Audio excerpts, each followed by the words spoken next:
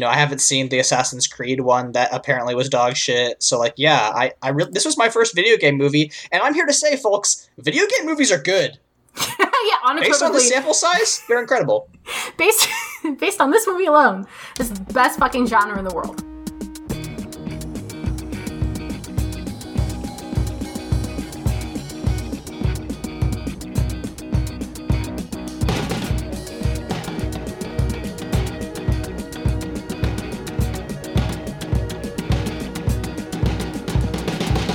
Welcome to Mortified, the Friendship Quest, a podcast where two long-distance friends bounce media recommendations, all in hopes the other will like it. I'm Aaron. And I'm Sergeant Donut. And this week, we gotta go fast as we chat about the Sonic the Hedgehog movie. Before we cash in our government-funded Olive Garden gift card, remember you can help us on Mortified the Legitimacy Quest by subscribing to us on YouTube, iTunes, or Spotify, signing up for our monthly newsletter through the link in our show notes, or following us on Twitter @MortifiedPod. Layla, how have you felt after watching this critically acclaimed film? So two things. One, the existentialism hits different after you've spent a year inside doing nothing. And two, this was the last movie I saw in theaters before we went into lockdown. It was immediately after Valentine's Day. Me and my neighbor went to Walgreens. We bought a bunch of clearance candy, and we saw Sonic the Hedgehog at the Alamo. And we were both incredibly pleasantly surprised. And you know what, motherfucker? It holds up. How did you feel about it? I mean, I think you're right that, like, it definitely is a different experience, especially, like, as you say, this is probably a lot of people's last movie they saw in quarantine. This and Cats. So, like, we can't talk about Cats, but this one, like, you definitely get, like, a weird, like, wow, this is the last peek into the past, post or pre-pandemic, and now you're getting this, you're revisiting it, and, like, honestly, I think if anything, it's improved by the fact that we've had a pandemic, because it's like, we didn't really truly appreciate Sonic back in the day. No, we didn't. And I'll tell you, I don't know anything about Sonic. It's in my, like, immigrant blind spot. I'm not sure if Russia got Sonic when I was still there. My only memory of Sonic is when we came over to the States, my stepdad took me to Best Buy, and he was like, hey, you could have a PlayStation 2, because he was trying to bribe me. And it worked. And he was like, do you want this Sonic game or do you want this other thing? And I looked at the Sonic game, and the design of Sonic was so unappealing to my sensibilities that I was like, no. And I think I opted for a Nintendo 64, and I got Pokemon Stadium 2, which is another thing that holds up. Yeah, I was going to say, great choice. Pokemon Stadium 2 fucks. Me and my cousin almost got into fistfights over those goddamn mini games. So, oh my god, I wish I had a Nintendo 64 just so I could play the Pokemon Stadium games. Well, when we get our Airbnb, that's right. One day we'll play Pokemon Stadium and watch Godzilla vs. King Kong. It'll be a great day. It'll be great.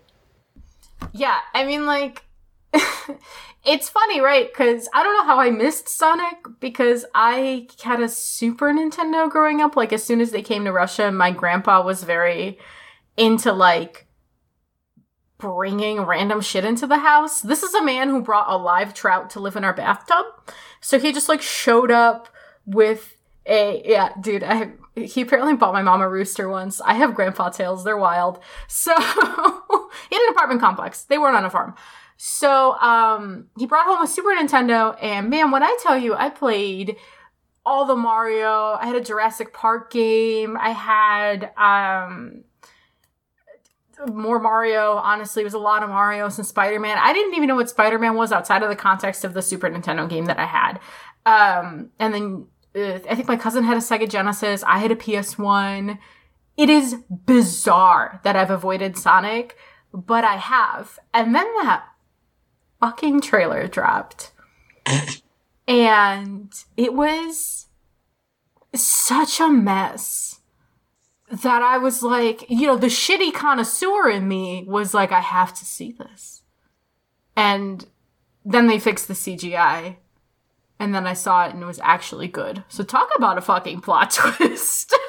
I mean, yeah, no, the greatest twist of all was that they overworked their artists to make the movie look good, and it turned out to be like a pretty good movie. The first good video game movie, so like, you know, I guess that's a good thing. Yeah, well, okay. PSA, I can't tell you how the movie was structured. I'm sure if I looked at the credits, I could puzzle it out. But just so everyone, all the 30 people that listen to us know, VFX artists are not part of the animation union. And also, the animation union only functions in Los Angeles and California, as far as I understand. Like, Texas does not have an animation union, and VFX artists, just period, don't have one. So there's no one protecting VFX artists specifically from labor abuses. And, I don't listen. Nobody, like, as far as I know, like, nobody came off of that set talking about the conditions there, but, like, there's that dumbass conspiracy theory going around that it was like, oh, they just made an ugly trailer. No. I can speculate a little bit here, and the speculation is that a lot of the times when design decisions are being made, the people making the call are higher-ups that don't have any art training, and sometimes they'll pick the ugly design. So I'm sure that the Sonic design that we got was an early iteration, but it wasn't the one that was picked, and it wasn't until everyone was like, what the fuck is that the studio capitulated. Again, full speculation, but it would fit in with a pattern of like well-documented behavior in these kind of like big productions. So if you watch this movie, just know that that's like a thing that, you know, a lot of this work had to be redone and altered and fixed and just like fussed over. And advocate for artists unions, especially in media. It's very important that people who do this work get fairly compensated because it's very difficult. And that's that on that. Yeah, it should not be a surprise to any of you that Mortified is pro-union, but that's not here, except for police unions, but we don't need to talk about that until we talk about Tom. Anyway. Even Tom is still a bad cop. But we could talk about how that plays into the story. But I mean, basically, the story of the Sonic movie is you have our little blue friend. He lives on a planet far away with its own loop-de-loops built into it. But one day he is attacked by hedgehogs, and his like mom owl gives him a bunch of magic rings and tells him to live in Earth. And then if that doesn't work, go to the Mushroom Kingdom, and then it'll be safe there. And he does that for a while and he just like spies on this cop in this small town known as Green Hill. That's an Easter egg for all you game heads out there. And he becomes friends with this cop after the cop does shoot him in the leg with a tranquilizer. But that's only because he had to go into hiding because he set off an electromagnetic pulse that knocked out the power on the Pacific Northwest. And then the military has to call in this Dr. Robotnik. There's a game of cat and mouse. They have to drive to San Francisco to find Sonic's magic rings that he dropped in San Francisco. And they have a lot of fun and wacky adventures along the way. And it is, despite that description, like a pretty good video game movie. A pretty good movie in general. Probably the best video game movie ever, is my understanding. Yeah, I mean, listen, as you said in your notes, there's like character arcs. There's a cohesive plot. It's funny. It's genuinely funny. There's some great lines in this. There's some killer fucking jokes. Sonic gets into a bar brawl because he gets accused of being a hipster, quotes Speed, and tries to hit a dude over the head with a bottle, and it doesn't work. Like, there's a bunch of really great one-liner. The fucking, the formula joke. Okay, so there, Dr. Robotnik comes because he's going to Tom's, who's the cop's house, and he knows that he's hiding Sonic there.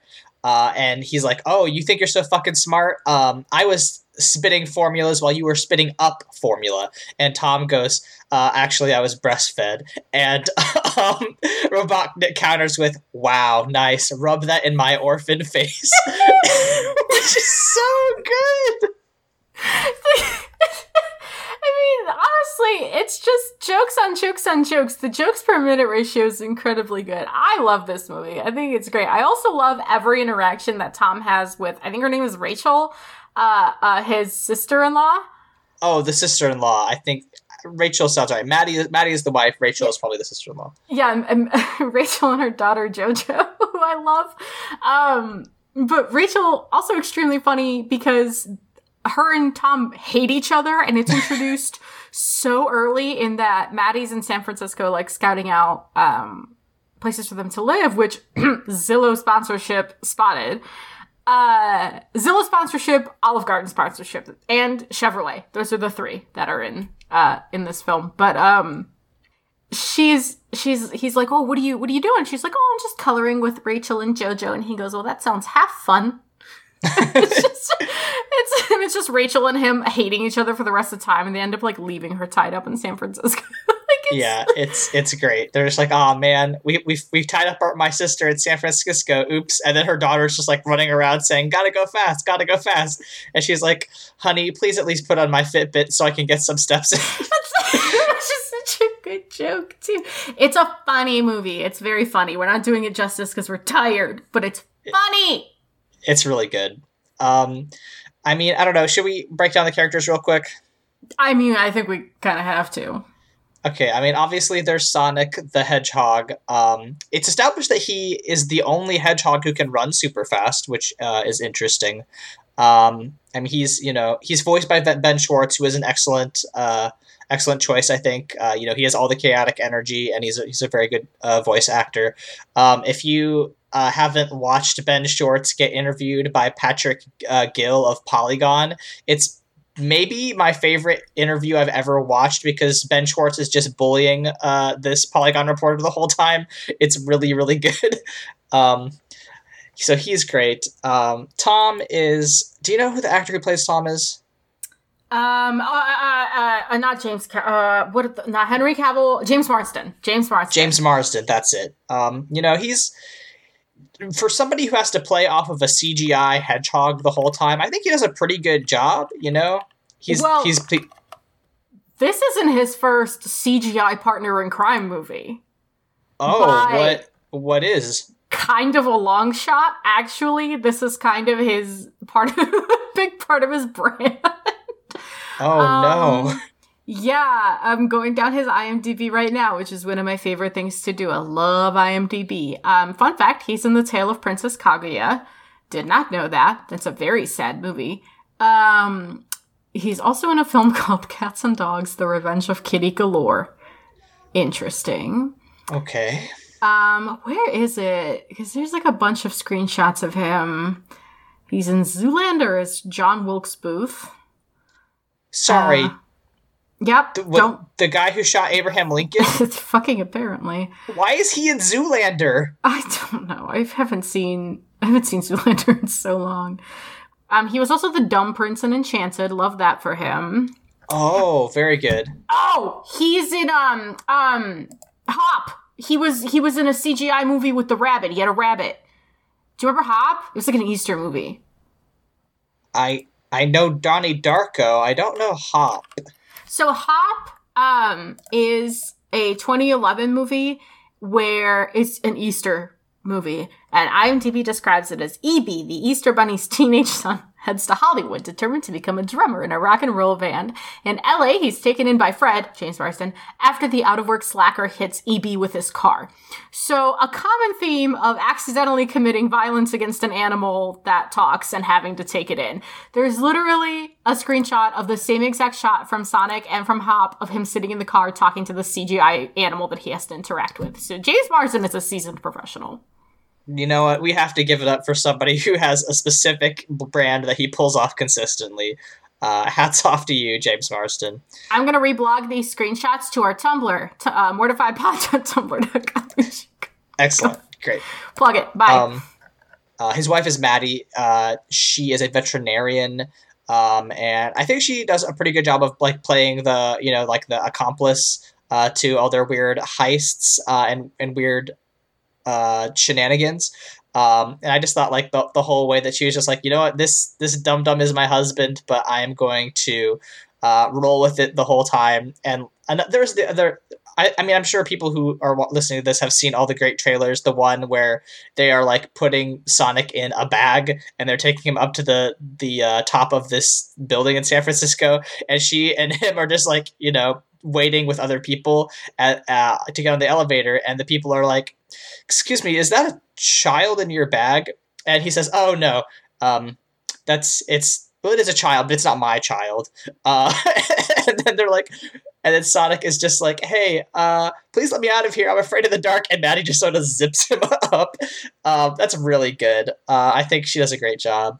Yeah. She's a great accomplice. I think I even made a note somewhere in there where I was like, what is this, a healthy relationship? Weird. Because that's they're like checking with each other. The two cakes thing was very cute. Cause, I loved that. Yes. So like, this guy, Tom, is like trying to get this job in San Francisco because he's tired of being a small town cop. And like, this letter comes in from the SFPD, and his wife Maddie is just like, okay, here we go, it's time to open it. And he opens it, he gets the good news, he's been accepted, and she's like, oh yay, and she brings out a cake, and the cake says like, man, San Francisco fucking sucks anyway. And he's like, wait, what? And she's like, oh shoot, sorry, wrong cake. And then switches it out for a better cake that says, hey, congratulations, never had a doubt. And that's adorable, and I love it. It was very, very cute. They have a really good time. I did get really emotional in the movie theater because the movie ends with them basically adopting Sonic. And I did get emotional in the theater when they're like, go back to your cave. And he's like, oh, you guys are so lame. And he like starts to walk out the front door. They're like, where the fuck are you going? And he's just like, you said go back to my cave. And then Tom and Maddie like take him upstairs, and they had taken all the stuff out of his cave and like made him a cute little room upstairs. Like they're literal accomplices hiding an alien from the government, but they put care into it, and I love that for them. I think that's a fantastic aesthetic.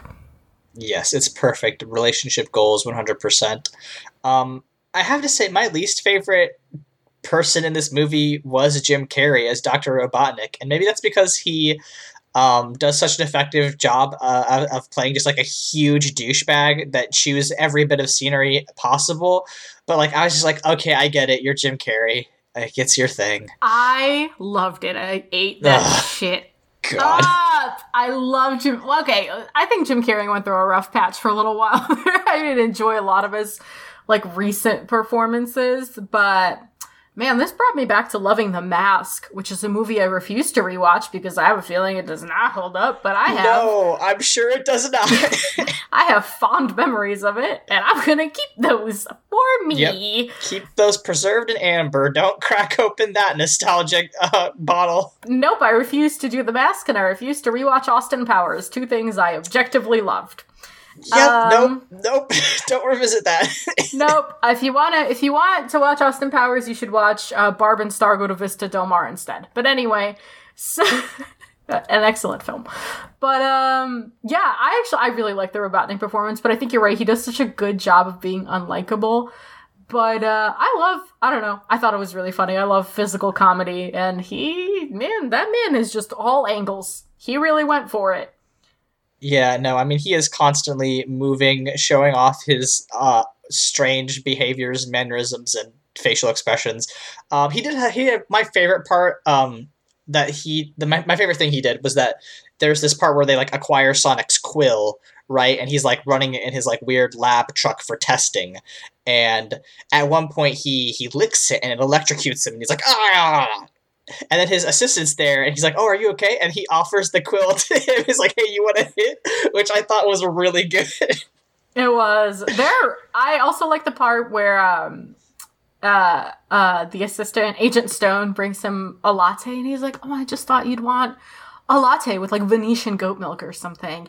And Jim Carrey just takes it, of course I want a latte! I love the way you make them! It's so aggressive. And I'm like, oh, I don't know. I don't know what to think about it, but I did, in my trying to find what animal movie James Marsden was in, I did find that there's an active shipping community for Dr. Robotnik and Agent Stone. It's called is Stobotnik, I think, is the tag. So people will ship anything. Yeah, I mean, like Sonic though. Sonic is like it's the Rosetta Stone of shipping, right? Like, it's almost passe to refer to Sonic Mpreg at this point, because like that's the go-to, like, oh, there's fucked up stuff on the internet joke.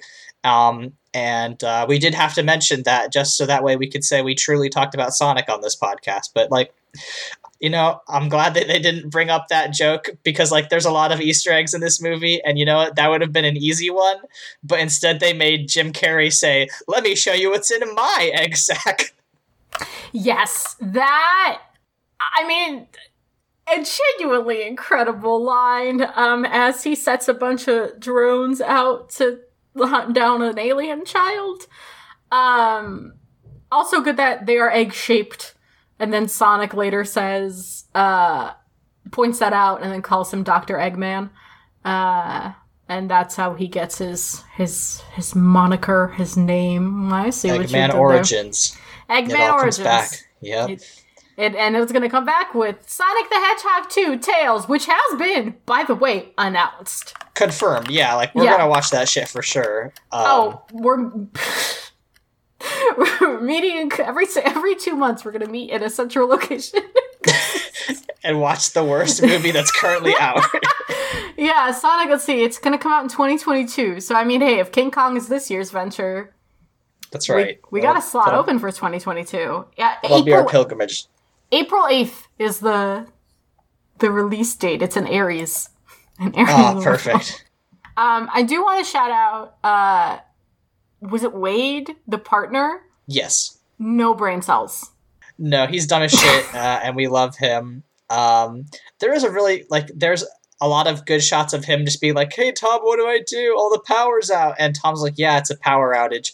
But like, I think my favorite part was like, because when Tom is like on the run for the government, he calls to check in with Wade, and he's like, "Okay, Wade, yeah, like, what are people saying? Oh, they're saying you're a terrorist, Tom." And he's like, "Oh, okay, well, whatever you do, don't tell them that I called you." And he's like, "Oh, I think they might already know." And then the camera like zooms out, and then just like the whole fucking FBI is in that shitty little sheriff's office. I just loved that framing. I love that framing. First of all, the framing in this is a lot. I also like the one where Tom is giving his goodbye speech, as like big formal, "I'm resigning and going to San Francisco" speech. And it's framed like he's standing in front of this like beautiful vista and delivering this speech to a crowd. And then he's delivering it to a fucking donut with aviators on. Mwah!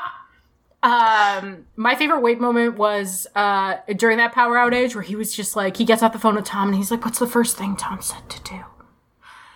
"Relax." And he just leans back as the switchboard is fucking blowing up. The movie is funny. It's funny.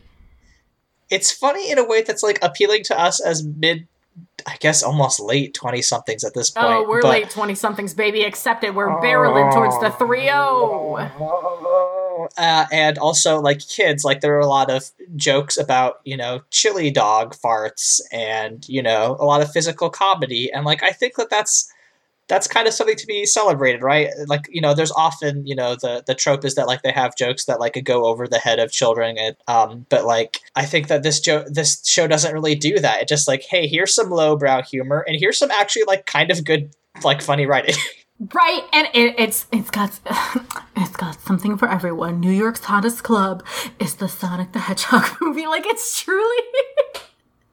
It's truly so good. Oh my god. I was kind of nervous to watch it because I was like, oh, what if I thought it was funny when I saw it? Because, the big screen always, like, makes you invested in things. Like, when I saw, like, Twilight on the big screen, I would have these, like, big emotional reactions to it. Even though Frozen, I think, is a better example. I bawled through the end of Frozen. I cried so hard. I hate that movie. I hate Frozen. I didn't realize you hate Frozen. I thought you just hated the Kingdom Hearts 3 version of Frozen. I hate every iteration of Frozen that isn't the Broadway musical. The Broadway musical is really good because they fixed it. The movie is abhorrent. I don't like it. I think it's bad. Frozen 2 is better. Not That great. is, God, what a controversial take. It's the hottest take. It's like the most lukewarm take I think I have. And that comes with my usual caveat of I think all the artists that worked on those films are incredible, very talented, very good, but I didn't like it. It's not for me, you know? Let it go. But, if I ever make a Let It Go joke again. But, I love the Broadway musical, though, because it fixes it. It's good. The Broadway musical is good. It's a good story. I just didn't like the execution. So, but I don't like that movie, and I cried, and I hated myself for it. And I was like, well, what if I saw it on the big screen? It was only funny because it was on the big screen. But no, that bar fight scene is still fucking funny, because it is...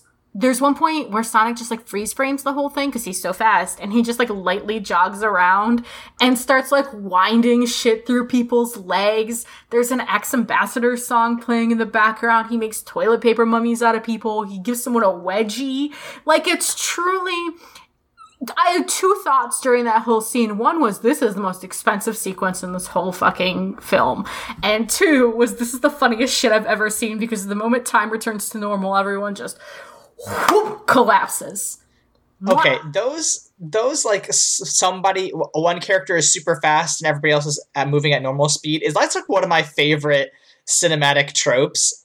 You see this in X-Men, I believe Days of Future Past, with Quicksilver, and also in the Over the Hedge movie with Hammy the squirrel, who drinks a soda and then becomes ultra fast. And I just love those fucking sequences where everyone else is just like moving very, very slowly, because then you get to do fun shit like, you know, somebody just like running through a house and then just like, you know, time stops and they are able to fuck with people. He puts a bear head on the one biker who's coming to punch him, and then it's just like, and then when time like snaps back together, everybody just is laid the fuck out, and Tom is like, what just happened? And that's just one of my favorite tropes, and I was so glad that they employed it in this film. Well, they employed it in that scene where it was really effective, but it will also set up a really good reveal for Dr. Robotnik having a ship that can go as fast as Sonic, because when Sonic makes it to the Transamerica building to get his rings back,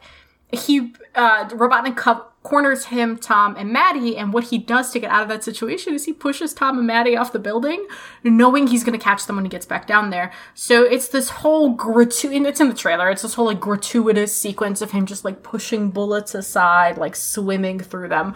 A cool sequence. But then when he starts running down the building to catch Tom and Maddie, Robotnik pushes his button, and it uses Sonic's quill to supercharge his ship, and he moves at the same speed as Sonic. So it's a cool device, and it set up an even cooler reveal. Side note, I wanted to see if James Marsden was in the Over the Hedge movie, because it would be a fun parallel, and I would kind of expect it of his career. He is not, but can we talk about this all-star cast? Bruce Willis, Steve Carell, Wanda Sykes, William Shatner, Allison Janney, Eugene Levy, and Catherine O'Hara of Schitt's Creek fame presently, but also of all their other projects.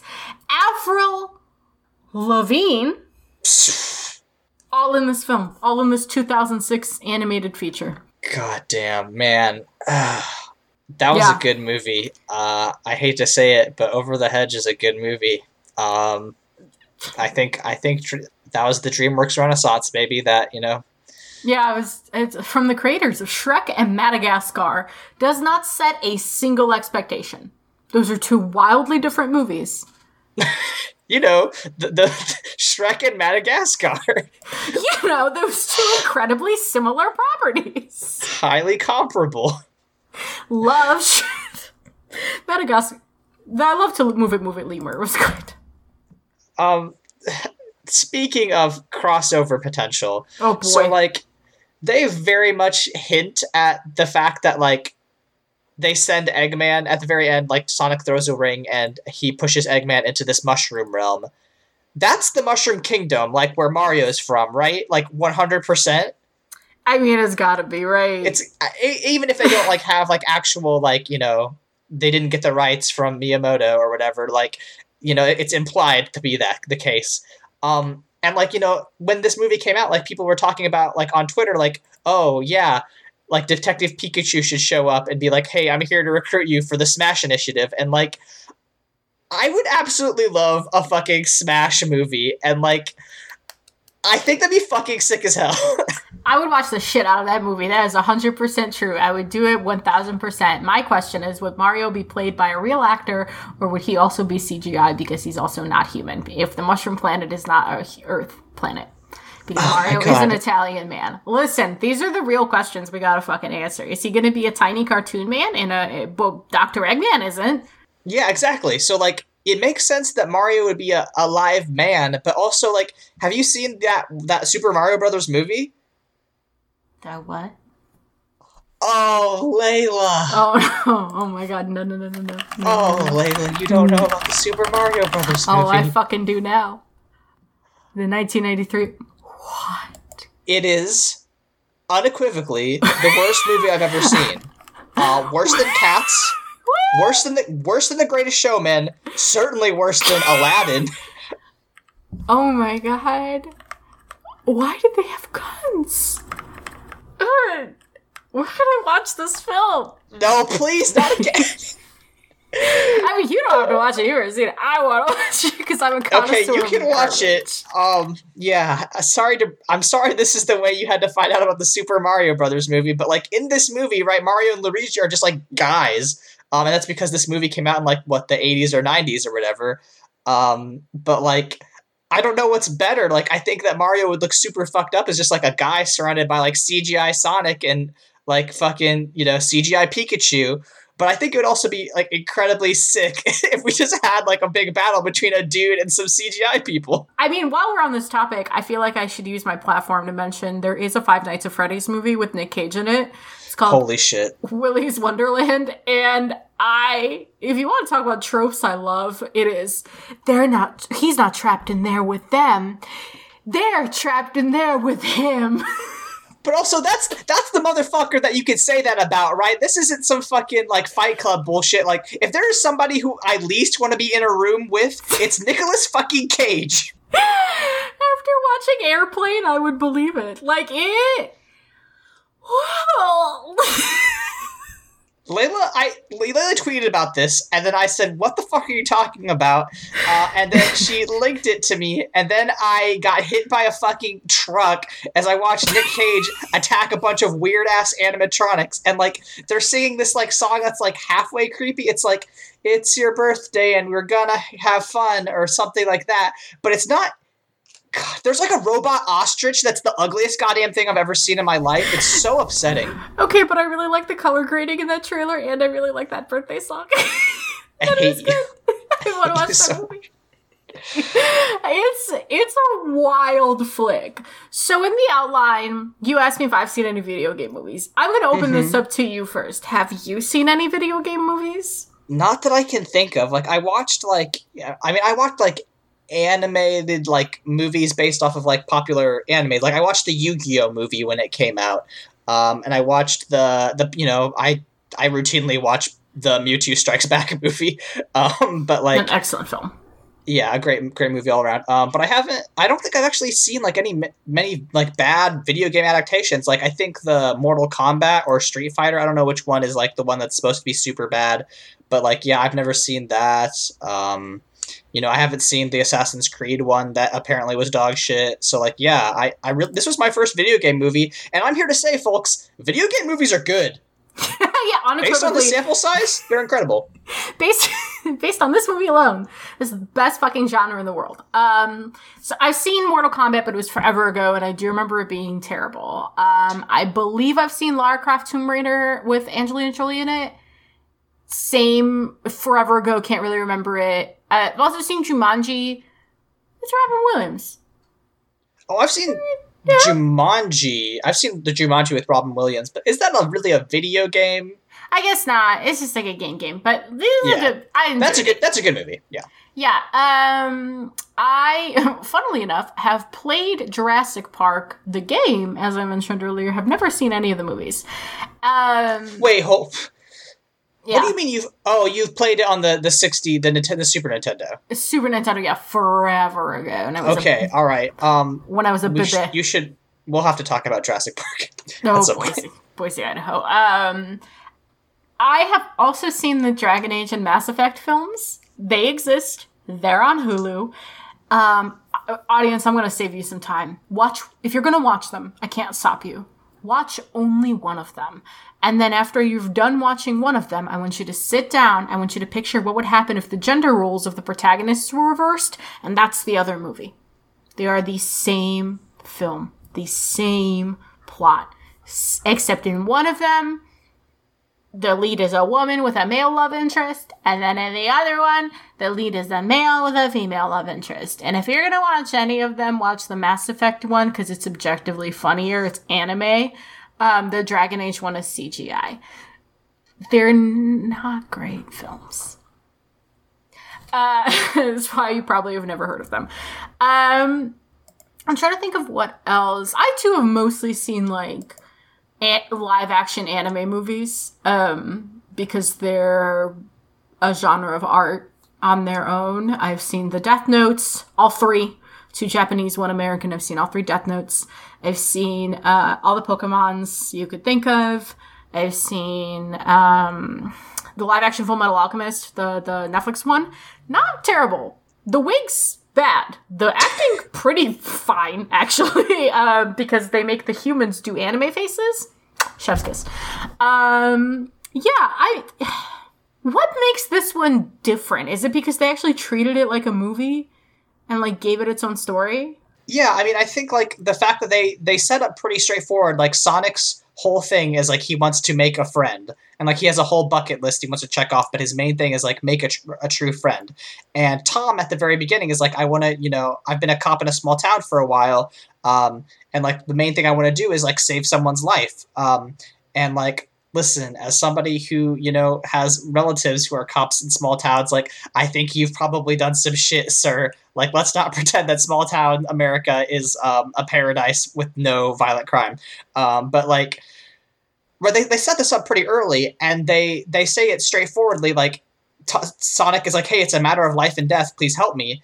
And at the very end, Tom gives Sonic a high five, and like, they're like, hey, we're true friends, and also you can live with us. And, like, I think that's really it. Like, storytelling, broken down to its basic components, is set up motivations, throw in some conflict, and then pay off those motivations. And that's it. And they do that, and, nobody had super high expectations for this movie, especially after the fucking trailer disaster. So, like, I think that's what makes it pretty good. Like, if people had been saying it's high art, maybe we would have come at it differently. But I think that, in general, like, it's a pretty good movie, and, like, that's because it just played by very basic storytelling conventions. Yeah, I mean, that's the thing. I think I get really annoyed with movies recently that try to do too much. Like, I went to see Hustlers when it was out, the J-Lo stripper movie. Listen, the first third of that film, poetic cinema. Stunning. Gorgeous. Right up until the Usher cameo, it is everything. And then Usher came in. No, it was great. It was fine. Usher's cameo was fine. It lasted like 10 seconds. But then, so, like, the first third of the movie is, like, Scammer Strippers, which is the movie I want. I want Scammer Strippers. Give me that. Then it became a story about motherhood, about found family, scammer strippers, reform, poverty, racial injustice. Like, it just became 40 stories, and it dragged on. And I'm like, what happened to the scammer strippers? Where did Lizzo and Cardi B go? You put them on the poster. They're only in the first third of the movie. And then all of a sudden the financial crisis happens. And it's like, where did they go? Well, you didn't have enough money to pay them, apparently, because, I don't know, J-Lo ate all your budget. But, like, I just, it's simple is fine. Simple is fine. We went on a simple hero's journey, Nomura. We started at point A, and we made a clear path to point B, Nomura. And it's fine. It was enjoyable. I really liked it. I laughed. It was memorable. It's fine. We can make simple things. And it could still be good and fun. Do you know entertainment is supposed to be fun? Revelations, frankly. It's right in the name. Right? Are you entertained? Shit, is that a Joker quote? I didn't mean to do that. No, it's a Russell Crowe quote from Gladiator. Fine. Fine. Was it with the Gladiator or 300? Gladiator. 300 does not have any good lines in it. I don't know what you're talking about. This is Sparta, pretty iconic. But yeah, it just boggles the mind that we can't just like make simple things anymore. And then we do make simple things, and guess what? It works. Because guess what else came out that was really simple? Detective Pikachu. And you know what it was? Also a good movie. Fucking slapped. Oh, God. I thoroughly enjoyed Detective Pikachu. I didn't expect to. God, I know, honestly, yeah, I also had super low hopes for that movie, but they gave me some Pokemon cards, and I gotta see fucking Pikachu do some wild shit with, God, I forget the plot of that movie, but basically it ended up with, like, Mewtwo being his dad or something wild, right? Yeah. No, Pikachu was the kid's dad. No, Pikachu is the dad. Mewtwo was just there. Cool. It is incredible. The soundtrack is very good. It's very 8-bitty. It makes me happy. I have it on my instrumentals playlist. Like, not Gosling. Oh my God. My brain has stopped functioning. The hot one. He does a great job voice acting through the whole thing. It's very compelling. I love the talking Pikachu. I love the detective mystery. I love the whole shit of the missing kind of deadbeatish dad that tries to make amends. I love the healing Bulbasaurs. It was an incredible movie. And these two things came out around the same time, and I'm like, where has this genre been? Because every other video game movie I've ever seen has not. It's been bad. I mean, honestly, that's such an interesting thing, though. Like, there is some conversation about, like, you know, the capitalizing on millennials' nostalgia, right? But, like, I don't know that, I mean, maybe the Detective Pikachu more than Sonic, but, like, Sonic is really not capitalizing on anyone's nostalgia except for, like, the couple people, because people who like Sonic, like, say, like, the first couple Sonic games are good and the rest have been awful. So, like, I don't know, like, why people, I don't know if we just got the stars aligned and we got, like, a cool Detective Pikachu movie and a Sonic movie, but, like, I would really like to see, you know, more, you know, people taking older properties and making new stories with them. I think I just asked for more remakes, which is not great, but I don't know. I just love crossovers. We talked about Kingdom Hearts. You all know that. I don't know. I guess it's an interesting discussion to have, which is like, should we be trying to emphasize more new stuff for newer generations, or should we be appealing to the nostalgia of older generations? And, like, obviously appealing to what old people want is never good for your government or your planet. But, like, I don't know. Those two movies are really fun. Well, I mean, I think so those franchises are still current. Kids play Pokemon, you know? Like, it's not about the people who have been playing Pokemon for 20 years, you know? It's also appealing to kids. It's a pretty general concept. You can apply it 100 different ways. So, like, I don't mind more content of franchises that are, like, current like that, you know what I mean? It's just, I mean, I've written about Breath of the Wild before and how it's, like, a really good entry point into that franchise. Is 35 years old as of this year, and you know, people play it. Kids play it. It's a very popular game. It's on the Switch. A lot of kids have Switches and have Breath of the Wild and like this franchise.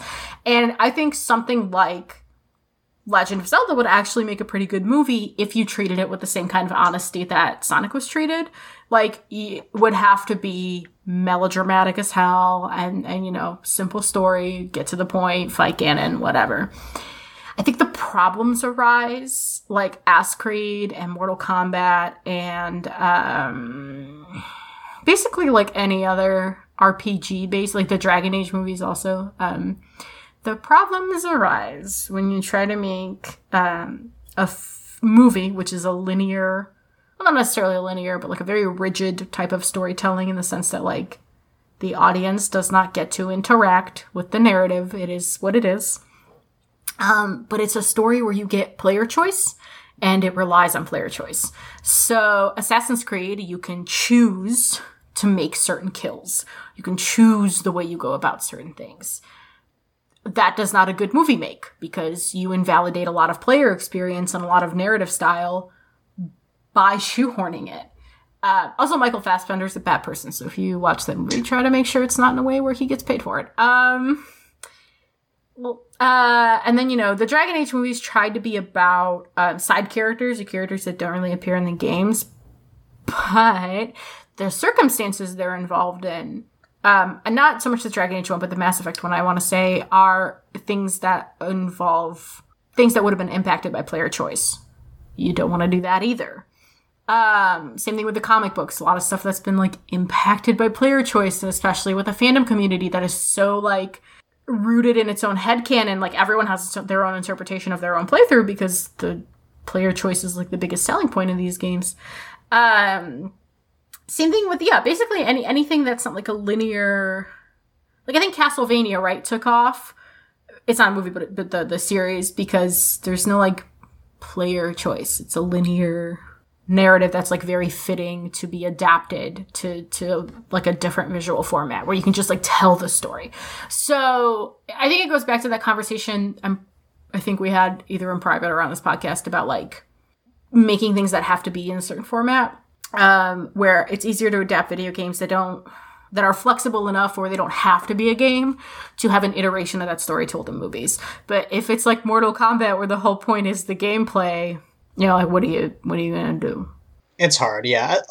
Fighting games, games that are open world, it is very difficult to constrain those into a narrative that is both satisfying for the viewer, but also hits those nostalgia points. I'm not saying it couldn't be done, but video game movies are often just seen as cash grabs, and, if you don't put the resources into your writing team, you're gonna shit the bed. But, I think this Sonic movie is a perfect example of how a great template of how you can actually adapt media properties. Not that you should necessarily do that constantly, but it's a great way to show that you can do it effectively in a way that has a broad appeal. And definitely recommend checking out the Sonic movie if you've got an hour and a half to kill. It's a good time. Mm-hmm. All of that being said, there was a tweet the other day after the Cruella trailer came out that was y'all are shitting on the Cruella trailer, but you would all go apeshit if at the end of it Maleficent showed up and was I'd like to talk to you about Kingdom Hearts. That tweet is correct! That tweet is correct! I would watch the shit out of that Kingdom Hearts movie. It would be the fucking worst movie you've ever seen in your life, and I would get it on Blu-ray twice. I would only watch it if, oh my god, what is his name? Is it Haley Joel Osment, the Sora's voice actor? Yes. I would only watch it if Haley Joel Osment put on that shitty Walmart Sora costume as a grown fucking man and went through that story. I want that movie experience. Where's Jesse fucking McCartney doing the Parent Trap shit? Where he's in the same frame twice. I want that movie. Give it to me. Fucking Angelina Jolie has to take them all seriously with those cheekbones. Give me. I deserve this.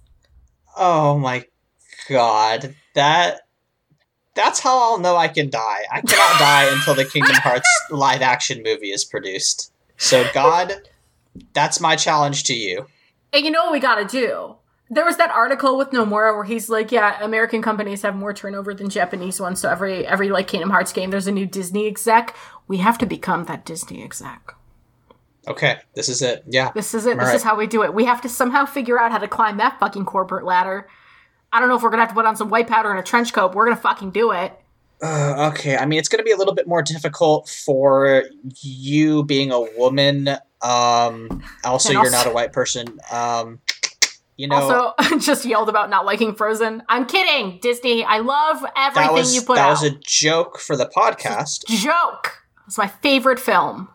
Well, maybe you could be our intelligence operative and I could be the face because I'm a man. Yes. And, I could be a diversity hire. But then, I could climb my way up through the ranks by, how do people get promoted in Disney? I think it's just a trial by combat. And I'm I'm not very strong, but I'm way younger than most of the people that become Disney execs. Yes. Like, I could get a Keyblade. I could do it. Yes. Get the gun Keyblade. Be Leon if Leon was a Keyblade holder. That one, yeah. People don't think about how the fact that they have just a gun in Kingdom Hearts, and that's not the weapon that Sora used. Like, Sora, you should just use the gun. It's just that book meme, and it's like Kingdom Hearts being a huge book, and then Kingdom Hearts, if Kairi had a gun, would be like a short story. Just give Kairi a gun. But yeah, no, I think we should become that Disney exec that's in charge of Kingdom Hearts, and then you have to act surprised. This is the most important part. When they hand you the binder that is literally just a flip book of Mickey Mouse shaking his ass, you have to act surprised. And then you have to pitch the idea and listen. It has to be brilliant. It has to be powerful. We have to point to examples of successful video game adaptation movies. And you have to create a mood board that can help you do that. And it has to involve all of these live action adaptations. I'm talking, we got to bring back Tim Burton's Alice in Wonderland. We got to bring back fucking Maleficent. We got to bring it all back. Mm-hmm. No, and we have to make this horrifying amalgamation of a Kingdom Hearts movie. Okay, yep. We'll work on acquiring the rights and contacting the lawyers. So we're actually starting our Patreon now. For $5 a month, you can get an extra bonus podcast. For $1 billion a month, you can help me become the new CEO of Walt Disney so we can get a Kingdom Hearts movie. I think it's honestly a really good investment if you think about it. It's just the McElroys want to be in Trolls 2, except it's Aaron and Layla want to be Disney executives. That's our new podcast. This is it. This is our pilot episode. Yeah, oh my god, no, I would fucking... Let me storyboard it, Disney. Listen, let me storyboard it. Let me help you. Let me write it. I would be good at it. Like, Aaron can do all the plot shit. Let me get the one-liners. It'll be so good. So, support our Patreon. We're gonna make it happen. Exactly. Anyway, until then, where else can people find you on the internet, Layla? I am at LEYLSCS on Twitter, Tumblr, Instagram. I am presently very busy, so it's just kind of memes right now. But, I'll draw again someday. It'll happen. You can read my essays at LaylaMamadovi.com/blog. I gotta write one tonight. And, play, you know what? I got something to plug. Go to heart-forge.tumblr.com. Play some good romance games that my friend Marty made. Yes, also second Marty's games at Heartforged. Marty is very cool, and you should check them out. You can follow me on Twitter at AaronSXL. You can also listen to the other podcast I do at The Bible Boys. Our episode about how much we hate Rush Limbaugh just dropped. And we're recording an episode tonight about cool variations on the Bible that I'm very excited for. It's a Josh-led episode, which means it's going to be completely off the rails. I'm very excited for that. Fucking unhinged. Yes. But I also, in the vein of Layla writing essays, I was inspired by the More Civilized Age podcast to write a quick blog about why the droids in Star Wars are human, or not human, but are people, and should get rights. And I thought that was a fun thing to talk about. Also, we should probably abolish SeaWorld, but, we'll get there. You could also know that our theme song is Obsolete by Keshko from the album Filmmakers Reference Kit Volume 2. You can find more of their music at keshko.bandcamp.com. Layla, do you know what we're doing next week? No, we've been very loosey-goosey with planning, and that's fine. So next week's episode is going to be a fucking surprise. Join us. You know what? We love that. Then, in lieu of that, what do we say at the end of every podcast? What did you think about that, Sergeant Sprinkles? We'll see you all next week.